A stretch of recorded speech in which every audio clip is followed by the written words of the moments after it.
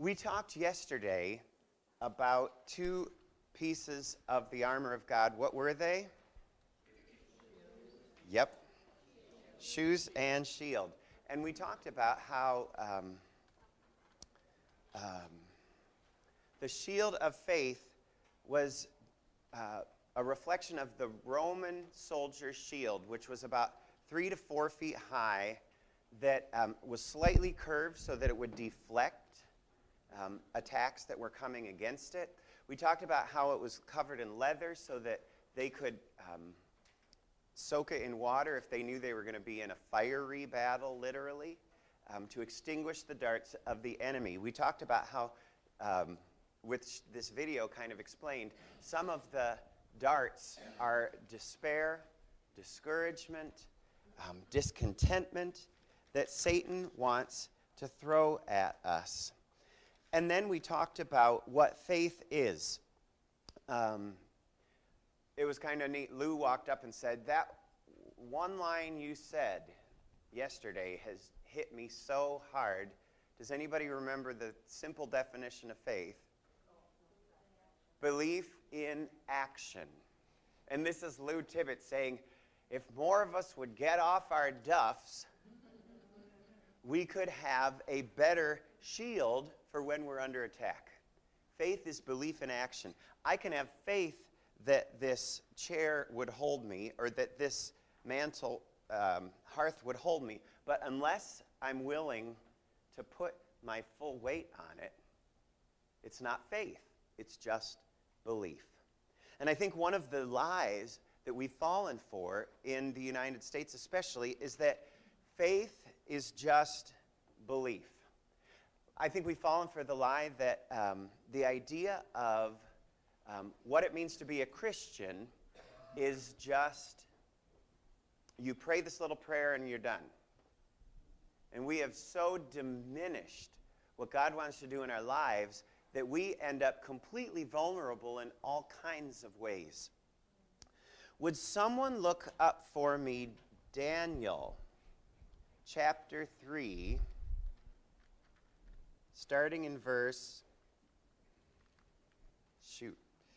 17 and 18 are the ones I really want, but I think we start in 15.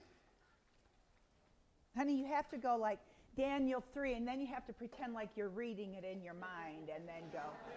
Yes, 15, yeah, because that's, right? And then you just pick it out, and you go, this one, yeah. Even if you don't know, just fake it. Love that. I know. I know, right? Totally. Fake it till you make it. That's right. This is the story of Shadrach, Meshach, and Abednego. Yeah. And the power of their faith. Would somebody read that? Now when you hear the sound of the horn, flute, zither, lyre, harp, pipes, and all kinds of music, if you are ready to fall down and worship the image I made, very good. But if you do not worship it, you will be thrown immediately into a blazing furnace. Then what God will be able to rescue you from my hand? Shadrach, Meshach, and Abednego replied to the king, O Nebuchadnezzar, we do not need to defend ourselves before you in this matter. If we are thrown into the blazing furnace, the God we serve is able to save us from it, and he will rescue us from your hand, O king. But even if he does not, we want you to know, O king, that we will not serve your gods or worship the image of gold you have set up. But even if not, are you willing to worship God who may or may not save you from physical death? One thing that hit me about 10 years ago, you'd think it had hit me longer ago than that, but it is that God is God over our lives, and God is still God after we die. There's a lot more that is worse than physical death.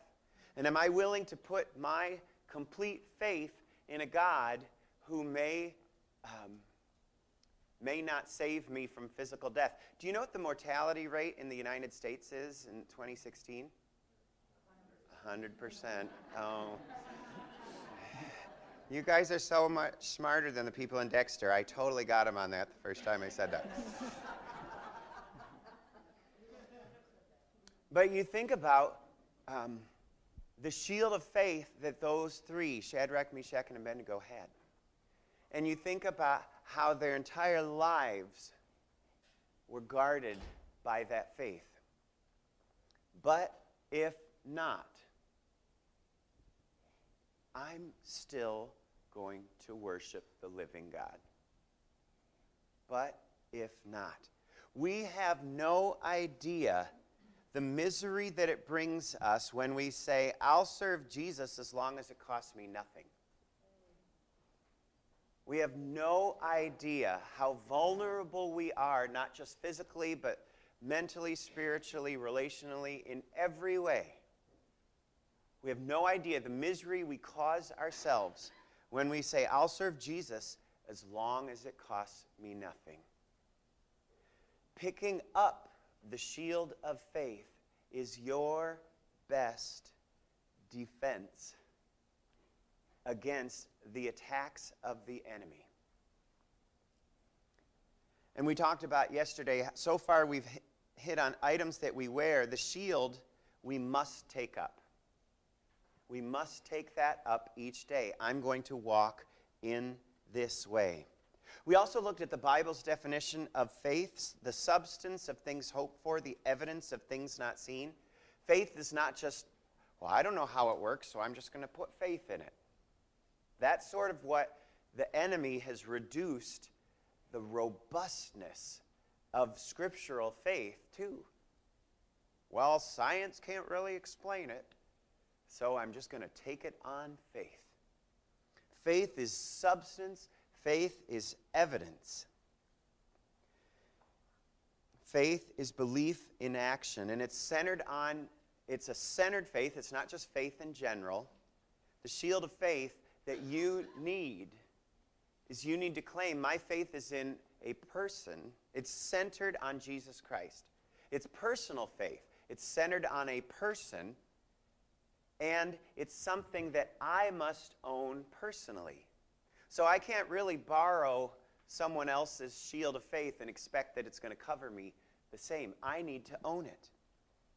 And the other thing about faith is that it's relational. Romans 5:1.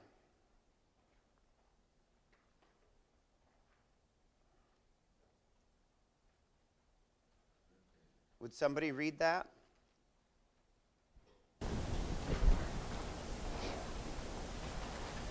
Therefore, since we have been justified through faith, we have peace with God through our Lord Jesus Christ. That's it. We've been justified through faith. We've been lined up with God through faith. We have peace with God through our Lord Jesus Christ. We ended yesterday talking about how Noah's faith saved him long before the ark ever did. Whatever it is that you think you're praying for God to do for you, know that your prayer itself, a prayer in faith, is the protection to get you there or wherever better God has for you. It's an everyday faith when nothing is happening. Even on a day here, even on a day at home when there's nothing major going on, for you to say, I'm taking up my faith in Jesus Christ. I am living it out today. I'm claiming my baptism today. There's so many different ways we say it, and it's every day. You don't have to see the darts. The thing about darts, you don't see them until they hit you. That's why daily we walk with Christ. Daily we pick up the shield of faith. This one's a little small. Noah had to have faith for 120 years of nothing happening but people mocking him and teasing him before they saw what was happening. One other thing that I think is tricky for us to have an active shield of faith for spiritual battle, and it's this: it's never enough to live on yesterday's faith. Jesus, in his prayer, said, pray for daily bread, not a week's supply. There's so much in there. The manna was day by day by day. Hebrews 3:13 says, encourage one another daily while it is still called today. This is the only moment we have. Encourage one another daily while it is still called today, lest your hearts be hardened by the deceitfulness of sin. It wasn't like the author was being redundant. Encourage one another daily while it is still called today. He's saying encourage one another daily. In this moment, it is all we have. We don't have yesterday anymore. We don't have tomorrow. We have this moment now. Interestingly, God woke me up at 6 a.m. on January 1st this year, and I realized 2015, everything that happened in 2015, our oldest son got married, we went through all kinds of things. In 2015, it's all gone. We weren't made. I was not made for 2015. You were not made for 2015. You're not made for 2016. You're made for eternity. C.S. Lewis has a great quote. Sorry, I keep quoting C.S. Lewis. Okay, I won't apologize. He has a great quote. He says, Ecclesiastes, the author says, I designed men and women with eternity in their hearts. Part of the reason we know we were designed for eternity is because we're always surprised at the passage of time. When you see someone you haven't seen in a while, either you think, wow, they really grew up, or you think, wow, they really look old. And we're always surprised, and in his insight, he realized that little nuance of, whoa, maybe because our deepest DNA patterning is not for this world, but that it's for eternity. And so we're always surprised by the passage of time. It's never enough to live on yesterday's faith, especially because after you've lived by faith, if you've been through a time in your life where all you felt like you could cling to as you were moving through life was your faith in Christ. It's never enough to live, once you've lived by faith that way, it is never enough just to live by the faith. Let me say that again. Because after you've lived by faith, living by the faith just isn't enough. We need to live daily by faith. Belief in action. One of the challenges is with, I think, part of what Satan puts in our minds is that we've started thinking that faith removes ambiguity rather than calls us to live in it. We've thought faith removes ambiguity rather than calling us to live in it. And by faith, I can know I've got Jesus Christ with me for whatever is coming at me. And it is my faith in Christ. A lot of people struggle because they'll go through a powerful time where God blesses our feelings, and our feelings get us through a lot. But when the feelings go away, that's when the shield of faith will continue to carry us through. If we felt the presence of God with us at every moment, we wouldn't need faith. The relationship would not be there the same. The fact of Jesus Christ and his resurrection leads to our faith, and oftentimes feelings become a part of that. And God shapes our feelings. We'll talk about that in just a minute. But my faith is not in my faith. My faith is in Jesus Christ. So it's like my faith, that's the shield of faith faces outward, not toward me. In other words, if there's a frozen pond and we're in Alaska, how I approach the pond doesn't matter. Will it hold me or not? I can have all the I can have all the caution in the world and crawl out in January on this pond in Alaska. And will the ice hold me? Probably. Yes. But, okay, suppose I'm in Indiana and there's been a freeze and there's a pond and there's ice covering the pond, and I have all the confidence in the world, and I go booking out onto the ice. What happens? I'm cold and wet. That's what it means. So how I approach the ice is irrelevant, isn't it, in those two situations?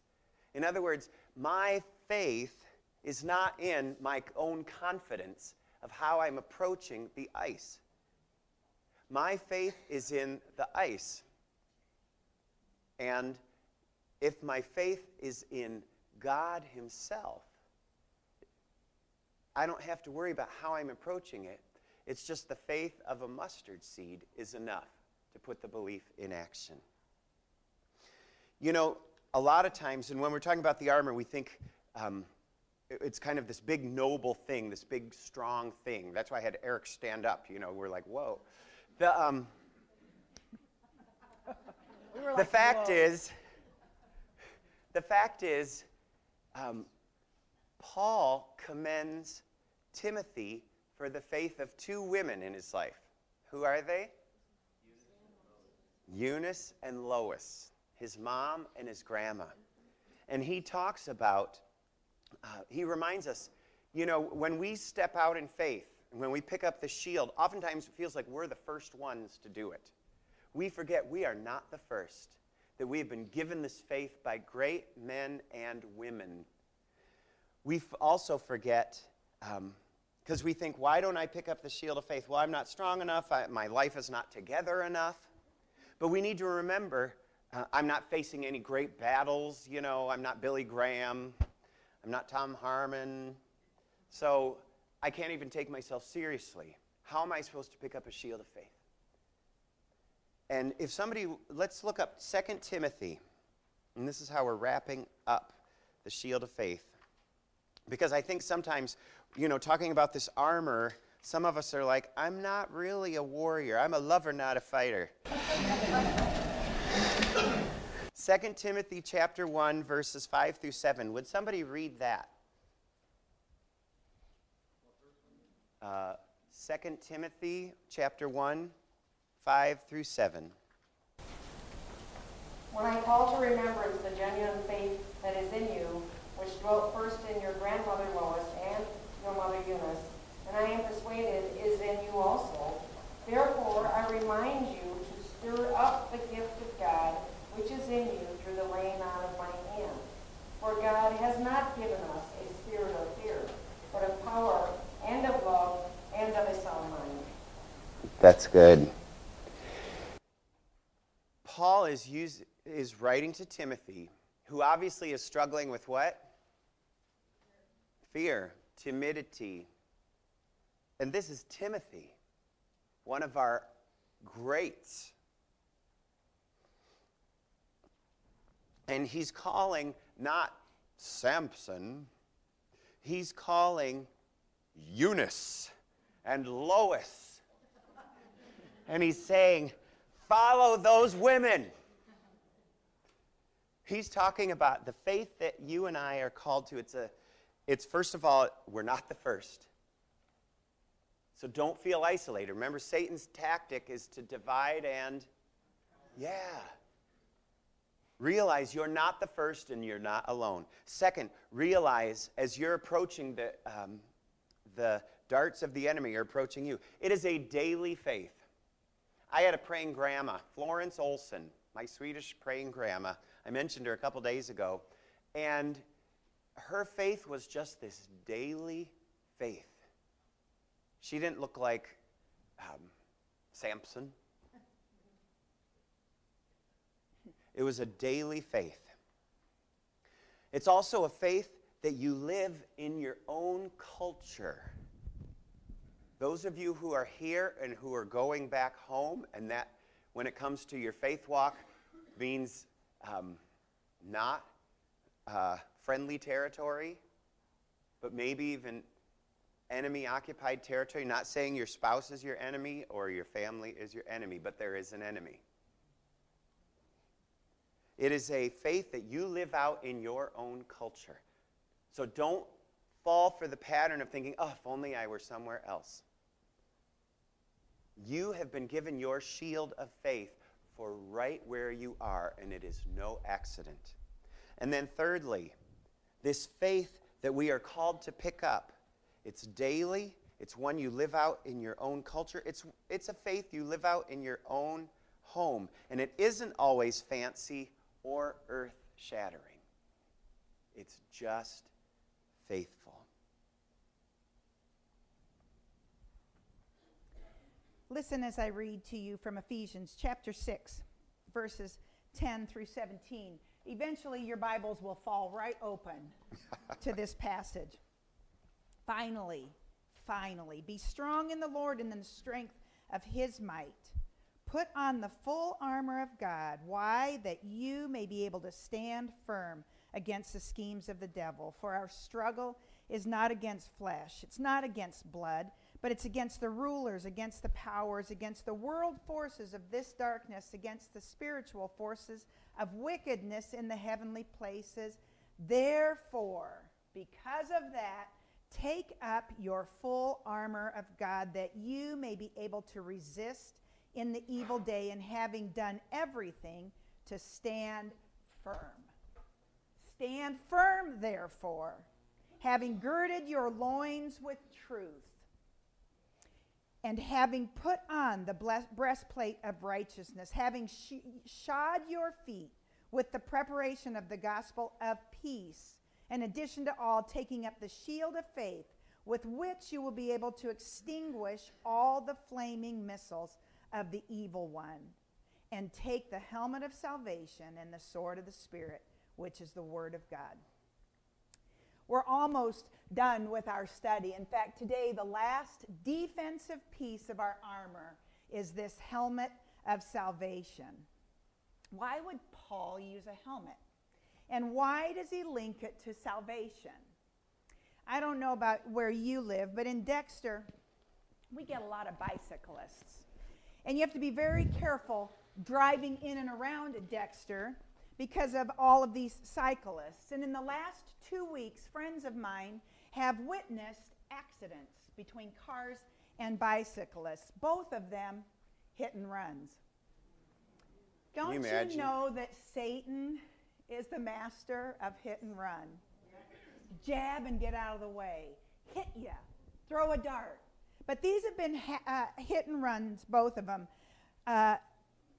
In both cases, the fact that they were wearing bicycle helmets made a huge difference in their injuries. And in both cases, they were scraped and they were bruised. In both cases, there were bones broken. In both cases, their helmets were crushed and mangled. But you know what?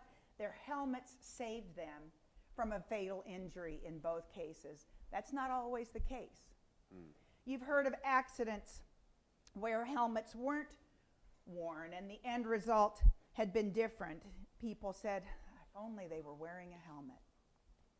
We got chewed out by a friend of ours because we rode on this beautiful new river trail and we didn't wear our helmets, or we weren't even on any streets. And Ann said to both of us, do you know everybody in Dexter knows you? And so many of the kids know you, and you weren't wearing your helmets. When Paul wrote to these believers in Ephesians, we weren't wearing these either. The Jewish believers would have been reminded of a passage in Isaiah 59, chapter 59, verse 17. Somebody turn there, Isaiah 59, 17. Say you've got it when you get there and read it for me.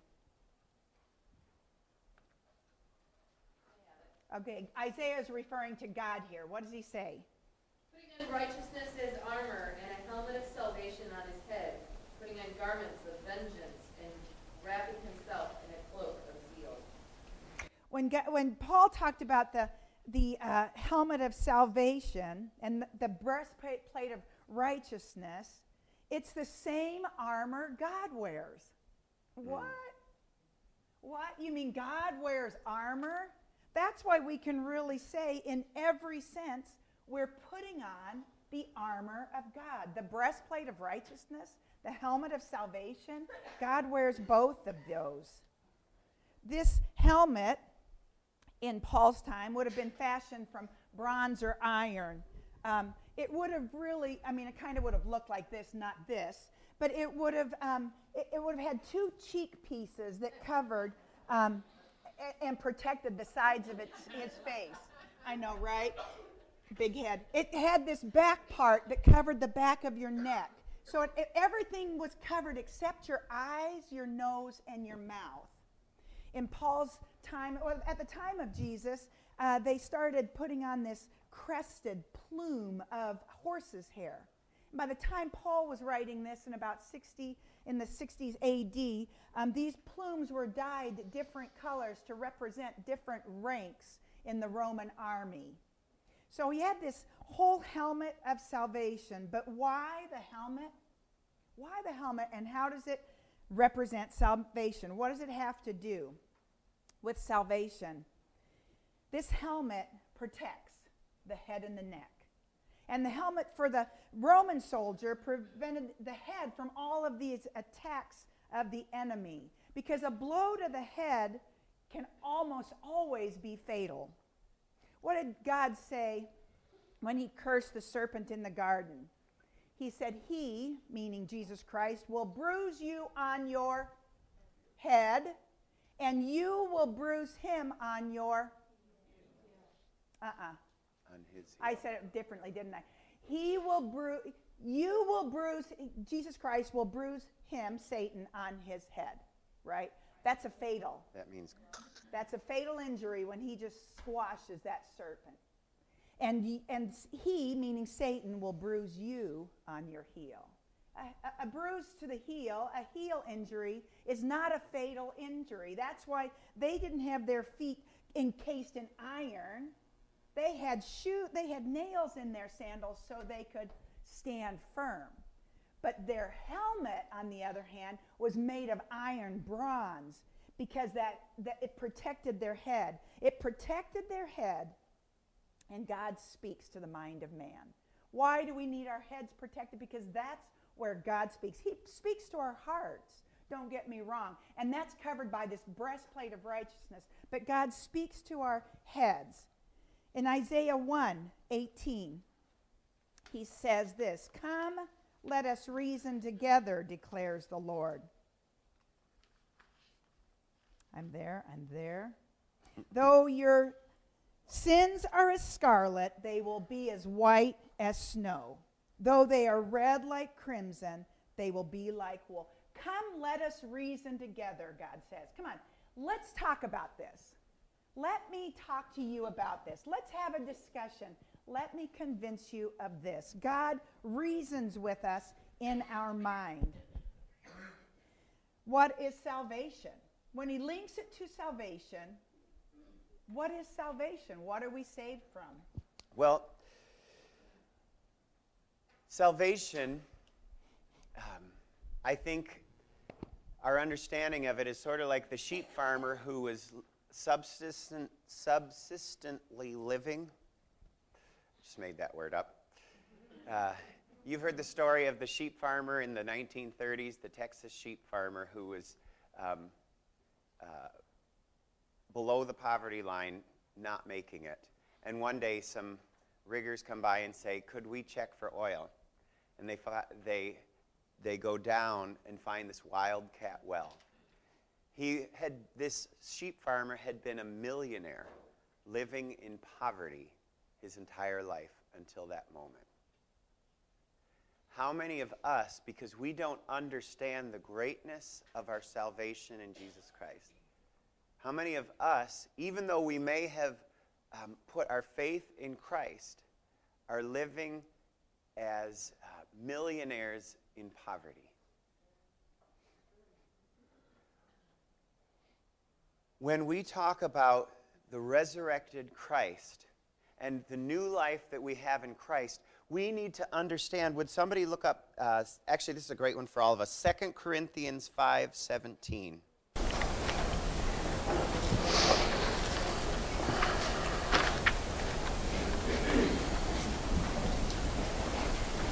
Let's hear a few different versions.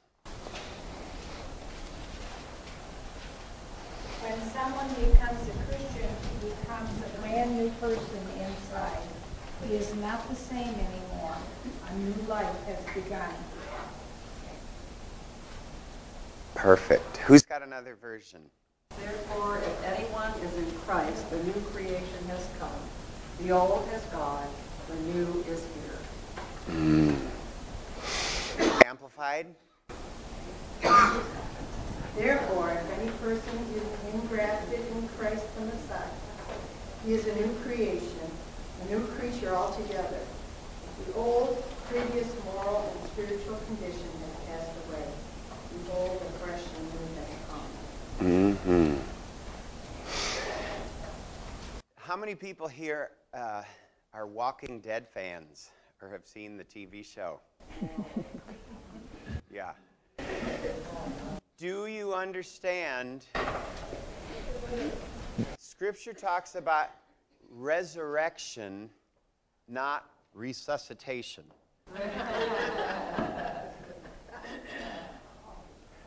We live like millionaires in poverty when we don't understand that the old has passed away. How many of us have ever tried to put on one of our favorite old pieces of clothing and walked out and your spouse says, "What are you wearing that for?" And it doesn't fit right? That's just the tiniest example of how so many of us try to live out our salvation in Christ. Salvation means the three theological words that tie in with salvation. First of all, salvation is in a person. It goes back to not being a religion, it is a relationship. Salvation is a relationship with Jesus Christ. You went from being a creature of God to being a son or a daughter of God. I think that's why Disney is making so much money. Because deep down in our DNA, we have some inkling, that remnant of the image of God that is in us. You know, we were made in the image of God, but after sin entered the world, we were made in the image of Adam. We kind of missed that at Genesis 5. That we are now in the image of Adam, who is in the image of God. So the image of God in us is marred, but it's still there. I think that's why we identify so much with the stories of the princes and the princesses, because you were created to be a child of the King. That you were grafted into God's family. At one point, you weren't, and now you are. You know, we had a big debate. There's a guy in my men's group on Thursday mornings who comes. It's like his favorite thing of the week, but he's not a believer. And he was head of Chrysler Europe for 8 years. And he retired to Detroit for 10 years and then moved to Dexter.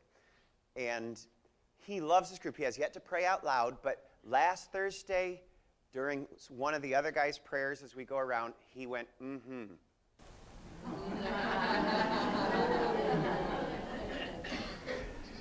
I was like, oh, I'll take it. I'll take it. The other thing that really threw him, we started looking at John chapter 1. To those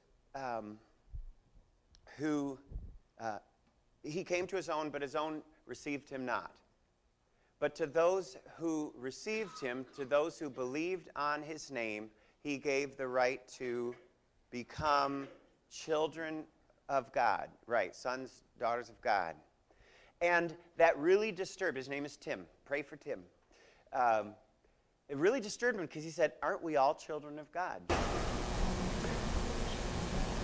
And in some sense, yes, we are all potential children of God, but until we enter into that relationship where we become sons and daughters of God, Denise, our children and family pastor, said it so well, and I thought it was a good way to say it to somebody who would be really troubled by saying, what do you mean we're just creatures of God? You know, aren't we more than that? She said, maybe we're all children of God, but only some of us call him Father. Oh, that's good. Isn't that good? Yeah, that'll preach. So, in terms of salvation, it is resurrection into the kingdom of God. It is not resuscitation. And if we could get that in our minds, we are not the same. Salvation, 3 theological words. One is justification. You know, like right justify on your computer, left justify. We are lined up with God. Our sins are no longer counted against us. Justification leads to sanctification, sanctity, holiness. We become more and more like Christ. It's what Tom's been talking about, that we are to grow in holiness. I should not be the same this year at camp as I was last year at camp. That the shield of faith, the dailiness of our faith, should be growing in me. And that leads to glorification, which is the eternal making God famous in my life, magnifying the Lord. Why do we call it a helmet of salvation? I think maybe it is no accident that Paul is talking about our mind. When one of the theologians got in a debate with Jesus, he said, the young man, what is the greatest of all commandments? To love the Lord your God with all your Heart, soul, mind, and strength. For so long, I never really thought about loving God with my mind. I just never thought about it. You know, loving God, you think your heart, you know, you think strength. Loving God with all my mind is so key. And I want to give you a name for when you're bored or if you want to feed yourself in some powerful ways. An old ethics theologian professor named J.P. Moreland, spelled just like the 2 words, Moreland. He wrote a book called Loving God with Our Mind. Reed's nodding. He's amazing. He's been around. Lee actually got to see him. Had a class with him. Had a class with him at Multnomah School of the Bible in Portland, Oregon. He points out some things. Not long ago, a prominent Ivy League professor wrote, "Let me summarize my views loudly and clearly. There are no gods, there are no purposes, there are no goal-directed forces of any kind. There is no life after death. When I die, I'm absolutely certain I'm going to be dead. That's the end of me. There's no ultimate foundation for ethics, no ultimate meaning in life, and no free will for human beings either." Which J.P. Moreland points out, that's an odd statement. If someone has to say nothing matters, why take the time to say it? I mean, if nothing matters, why take the time? Apparently, he thought it was important to say that nothing matters. He took the time because he thought it was important to say nothing is important. Apart from that, the statement represents a growing segment of our population, especially in academia, especially there's a great search for meaning. But the dominant Western culture is on the secular side. Universities, media, entertainment industry. A lot of people think today, following Jesus, it's not just antiquated and quaint. It's immoral. Because you're labeled as a bigot, you're labeled as a closed-minded person. It's for thoughtless people who don't value thinking. And some of that should be directed at us. Because we've fallen into the old mindset, Satan's world system of saying there's fact and science and there's faith and Christianity. Not realizing there is no dichotomy between those two if you dig down deep enough. But we don't, and we just get our feelings hurt, and we just post stupid things Thinking that's going to make it all better, and someone's going to go, oh, I was wrong all along. That's why we need the helmet of salvation. We are new creatures. Don't you know victors can afford to be generous? Victors can afford to be generous, and we have been given everything that we need. The claim that you can only know things if you can see them, which is sort of the scientific mindset that the major forces in our society have, is a fortress. Would someone look up 2 Corinthians 10:3? We're going to talk more about this tomorrow, but I want to get it in our minds today. 2 Corinthians 10:3. Think about this related to our salvation, guarding our minds. Would somebody start at 2 Corinthians 10:3 and go to 5? For though we walk in the flesh, we do not war according to the flesh. For the weapons of our warfare are not of the flesh, but divinely powerful for the destruction of fortresses. We are destroying speculations and every lofty thing raised up against the knowledge of God, and we are taking every thought captive to the obedience of Christ. I love that. And I'm convicted by that. They are divinely powerful for the destruction of fortresses. You know, one of the interesting things about this armor that we're talking about, it is defensive. There are other places in Scripture that talk about going out. But we don't target the demonic. It says we target fortresses. Now, what they're talking about fortresses, I believe, are ideas or theories of some kind that undermine the knowledge of God. And we've allowed those fortresses, we're like banging our heads against the fortresses sometimes. For example, the claim that you can only know things if you see them, if they are measurable by weight, that's a fortress, and it needs to be destroyed. The number of ideas that are circulating that need to be targeted, you don't yell at it or censor it, you reason against it. You provide an argument against the idea. That's a part of spiritual warfare and the spiritual battle that we face. Satan knows if he can control how we think and feel, he can control us. Salvation frees us from that. Part of the love of God is to put on the helmet of salvation, to love God with an excellent mind. Jerusalem was an intellectual center of the world in the first century. 1 Peter 3:15, he tells the people, be ready to give an answer.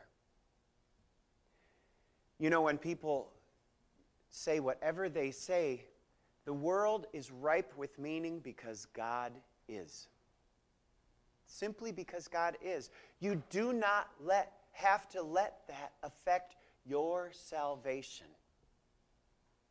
I think we're afraid to put our helmets on, or we don't put them on properly, maybe because of the reality of sin in the world, or old sin that we're still dealing with that is forgiven. You know that great line in the fourth verse of Charles Wesley's hymn.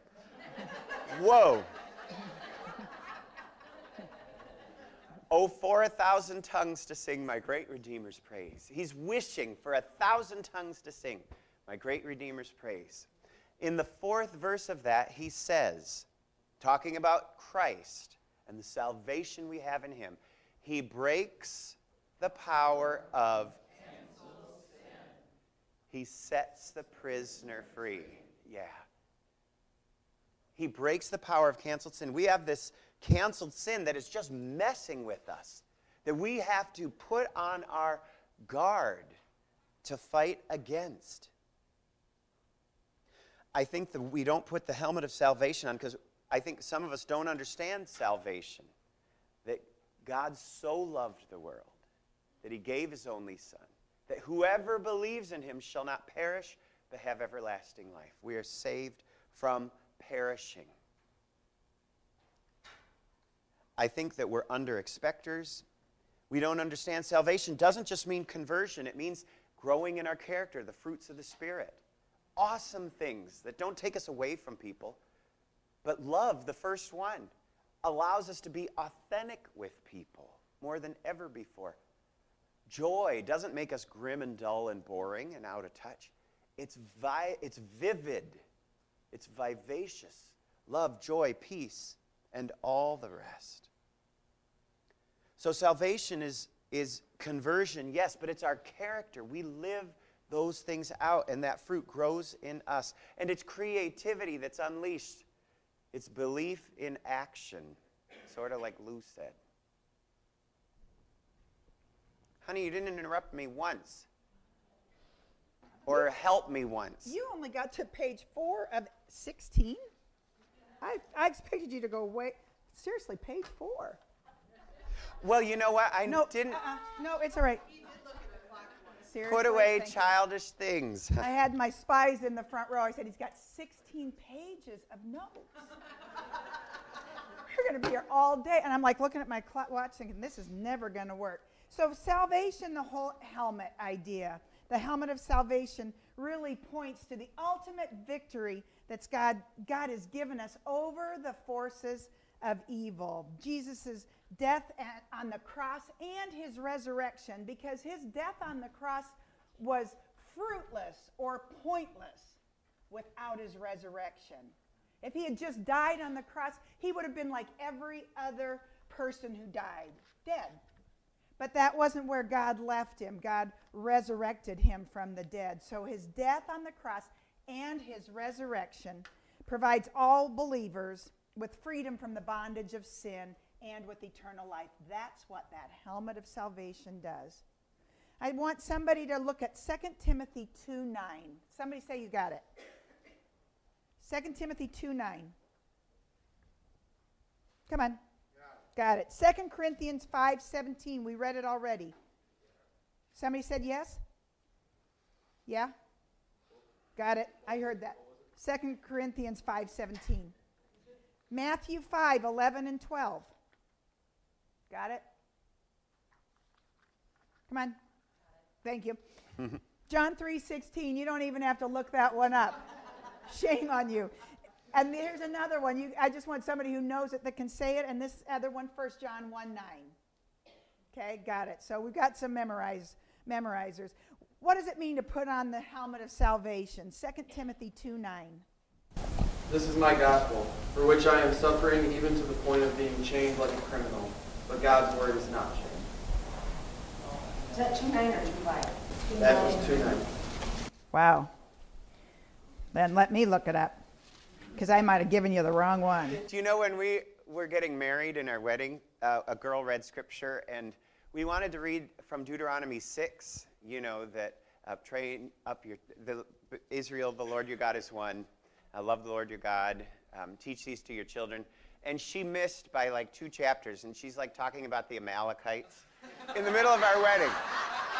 Oh, no, not just the Amalekites, circumcision.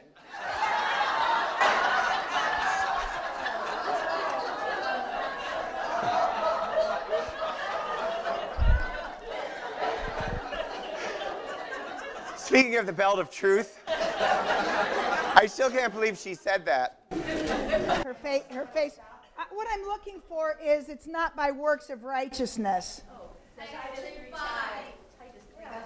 Man, where did I get that one? I'm not even close, but according to his mercy, he has saved us. Listen, it's not because of us.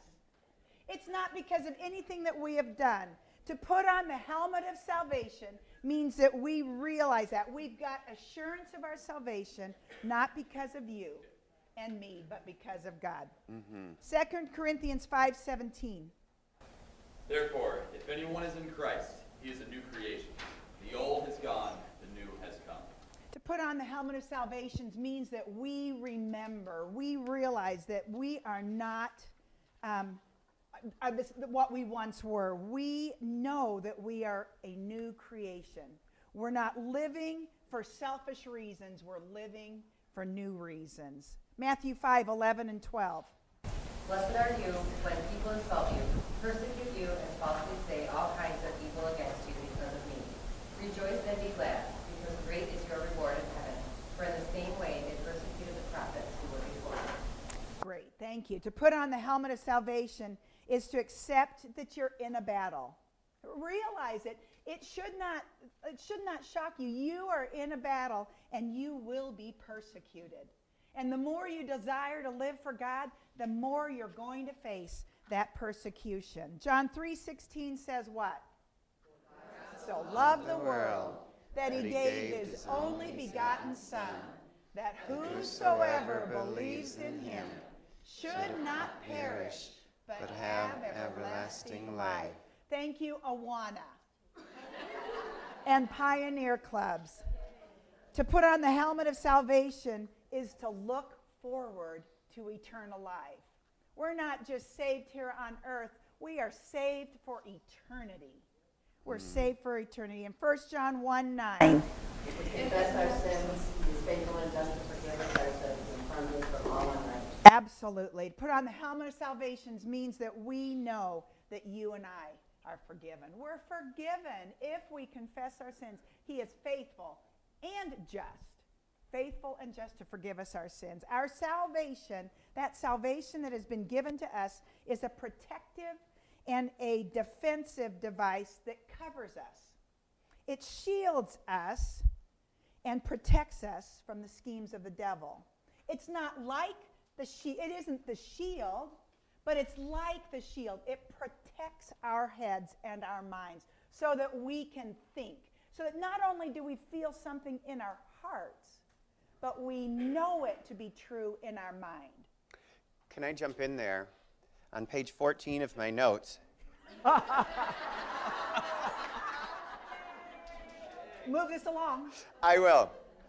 Our feelings are the most variable and unreliable part of who we are. And the helmet of salvation, there comes a point in our lives where we have to decide, am I going to let my life be run by my feelings or by my brain? Where they come from. And Paul literally talks about put away childish things. Does anybody remember what chapter that is? 1 Corinthians 13, right in the middle of the love chapter. When I was a child, I thought like a child. I reasoned like a child. When I became a man, I put away with childish things. The Greek word of that is katargio. It literally means to put away. The helmet of salvation can protect us in who we are in Christ in such a way that when the enemy attacks, which happens so often through our emotions and our feelings, that we are able to grow up in Christ. Our salvation really enables us to lead whole and healthy lives, not fractured at all by the enemy's deceptive strategies. That helmet helps us to do that. Jesus said, I have come that they might have life and might have it abundantly, overflowing, not just eking out a living on earth, but living abundantly. That helmet of salvation, when we realize whose we are and what has been done for us on the cross, we can live an abundant life. One of the most important things for children is for them to know they can know the world is generally safe, but for them to grow up knowing some security in order for them to flourish and to be who God made them to be. They must be secure. And so for us to offer that to kids, we need it just as much ourselves. And the helmet of salvation in place in our lives helps us to know never will he leave us nor forsake us, and that we are secure in that. So when the blow comes at the worst possible place in our lives, we are everything else may be falling apart, but we are secure in our salvation through Jesus Christ. And that's what the liar and the deceiver doesn't want us to understand. He doesn't want us to believe that. As long as you and I don't apply salvation to the rest of our lives, as long as we kind of keep our salvation as this solitary act that just happened when I was 6, and that I was saved way back, but it doesn't really necessarily make a difference in my life today, then that's exactly where he wants us. Paul tells us in Philippians 2:12 to work out our salvation. Work it out. Don't just be saved when you're 6 because you didn't want to go to hell when they explained it to you, but work it out in your daily lives. Put on your salvation as a protection for your head, for your life. Put that salvation on. It will protect you, because the schemes of the devil will come and want to say, you're not, you're not, you're not, you're not. That helmet says, yes, I am. I was saved. I am being saved. And someday I'm going to be saved. I was saved from the penalty of my sin. That's justification. I'm working out my salvation. I'm being saved all along. I'm not working to be loved by God more. I'm working because I love God more. That's sanctification. And someday I'm going to be saved and eternally spend eternity with God in heaven. Which will be better than we ever know. That's the glorification. C.S. Lewis, my favorite book is The Great Divorce. And in it, it's about a bus ride from hell to heaven. It's awesome. It's kind of surreal. And as long as you know that much about it, hell is the gray town. Heaven is so vivid and so real that when the people in hell, who are just smudges of what's left of their humanity, get off the bus, their feet hurt because the grass is so hard, because it's so real. The colors hurt their eyes because they just can't take in the awesomeness of it, because they gave up their capacity to do so when they left behind their salvation. It's not that lust is too strong of an emotion for heaven. It's that it's too weak. It's too weak of a form of love or whatever. All of the things that we think are too horrible for heaven, it's not because they're too strong and they're going to overpower heaven. The salvation that we have in Christ enables us to fully enjoy and to fully experience the greatness of God, because we are now sons and daughters of His, and our minds are protected and fully alive and fully functioning in that way. So it's called The Great Divorce, meaning we try to marry heaven and hell. C.S. Lewis says they can never be married. And so he's responding to a book called The Marriage of Heaven and Hell. And we try to do that our whole lives. When he says, ultimately there comes a choice, we like to try to deny that. But it's that heaven and hell are divorced. Yes, dear? So remember how I said that not all Roman soldiers could afford the armor to go into battle. And can you imagine if a soldier couldn't afford a helmet or the proper helmet? What words might you use to describe how that soldier might feel going into battle without a helmet? Insecure, vulnerable, naked, unprotected, unprepared, exposed, unprepared, terrified. Wouldn't it be terrifying to go into battle without anything else? Having a helmet is really a confidence builder. Having your helmet of salvation on is a confidence builder. It means that we have the security of knowing that we have the protection of God in the heat of the battle. We cannot be destroyed by a blow to the head. And the good news is that we, as believers, never have to be without our helmet. The price for our helmet, the price for our salvation, has been paid in full by the Savior. Ephesians 2:8 says, "For by grace you have been saved." I should know that. Seriously, I had to look I was it like, up. what are you doing? I know. For by grace you have been saved through faith, and it is not of yourselves, not as a result of works that anyone should boast. For by grace you have been saved, not by yourselves. Shame on us if we go into the battle without our helmet on. Shame on us. Shame on us if we go into the battle without remembering that we have so great a salvation paid for us by the blood of Jesus Christ. Mm-hmm. Ephesians 1, I'm going to end with these two passages. If you want to really know what Paul is talking about with the armor of God, I wish we could have done a whole study on the book of Ephesians. But let me just read to you a couple of passages that talk about what we have. Ephesians 1, 4 through 14. I got to do it fast. Starting here. I'm going to start with 3. Blessed be the God and Father of our Lord Jesus Christ, who has blessed us with every spiritual blessing in the heavenly places in Christ, just as he chose us in him before the foundation of the world, that we should be holy and blameless before him.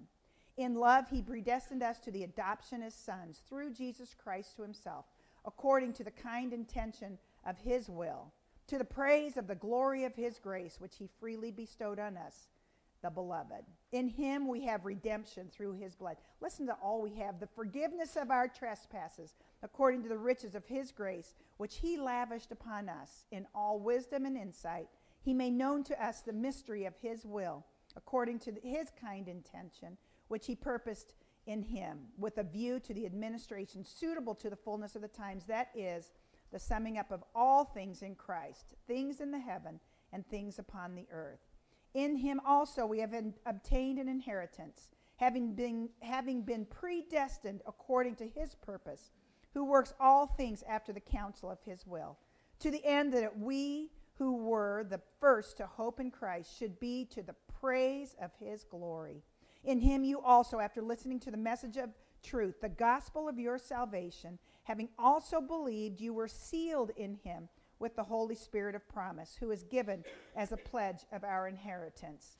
Chapter 2 starts this, and you were dead in your trespasses and sin, in which you formerly walked, according to the course of this world, according to the prince of the power of the air, of the spirit that is now working in the sons of disobedience.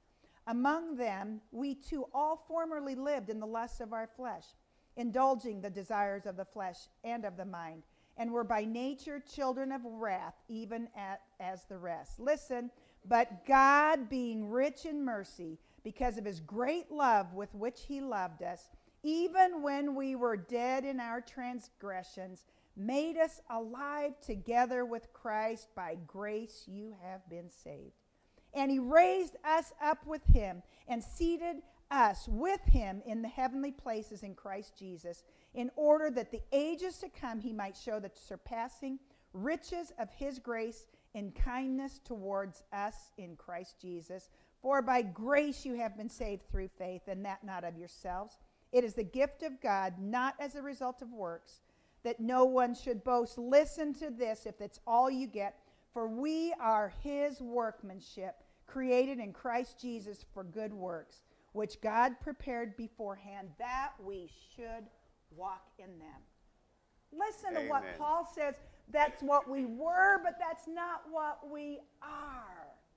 We're not there anymore. And when Satan wants to push you down and put you down and tell you you don't matter, you don't care, nobody cares, God doesn't care, can't use you, whatever you are, you say back to him, I am created by a living God. I am his workmanship, created in Christ Jesus to do good works. Let's pray.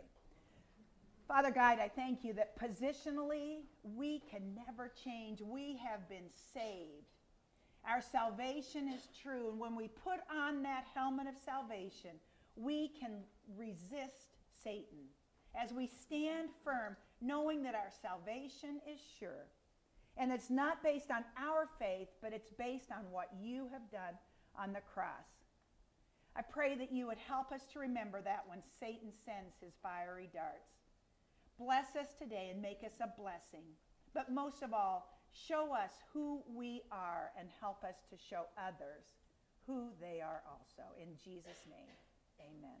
Amen.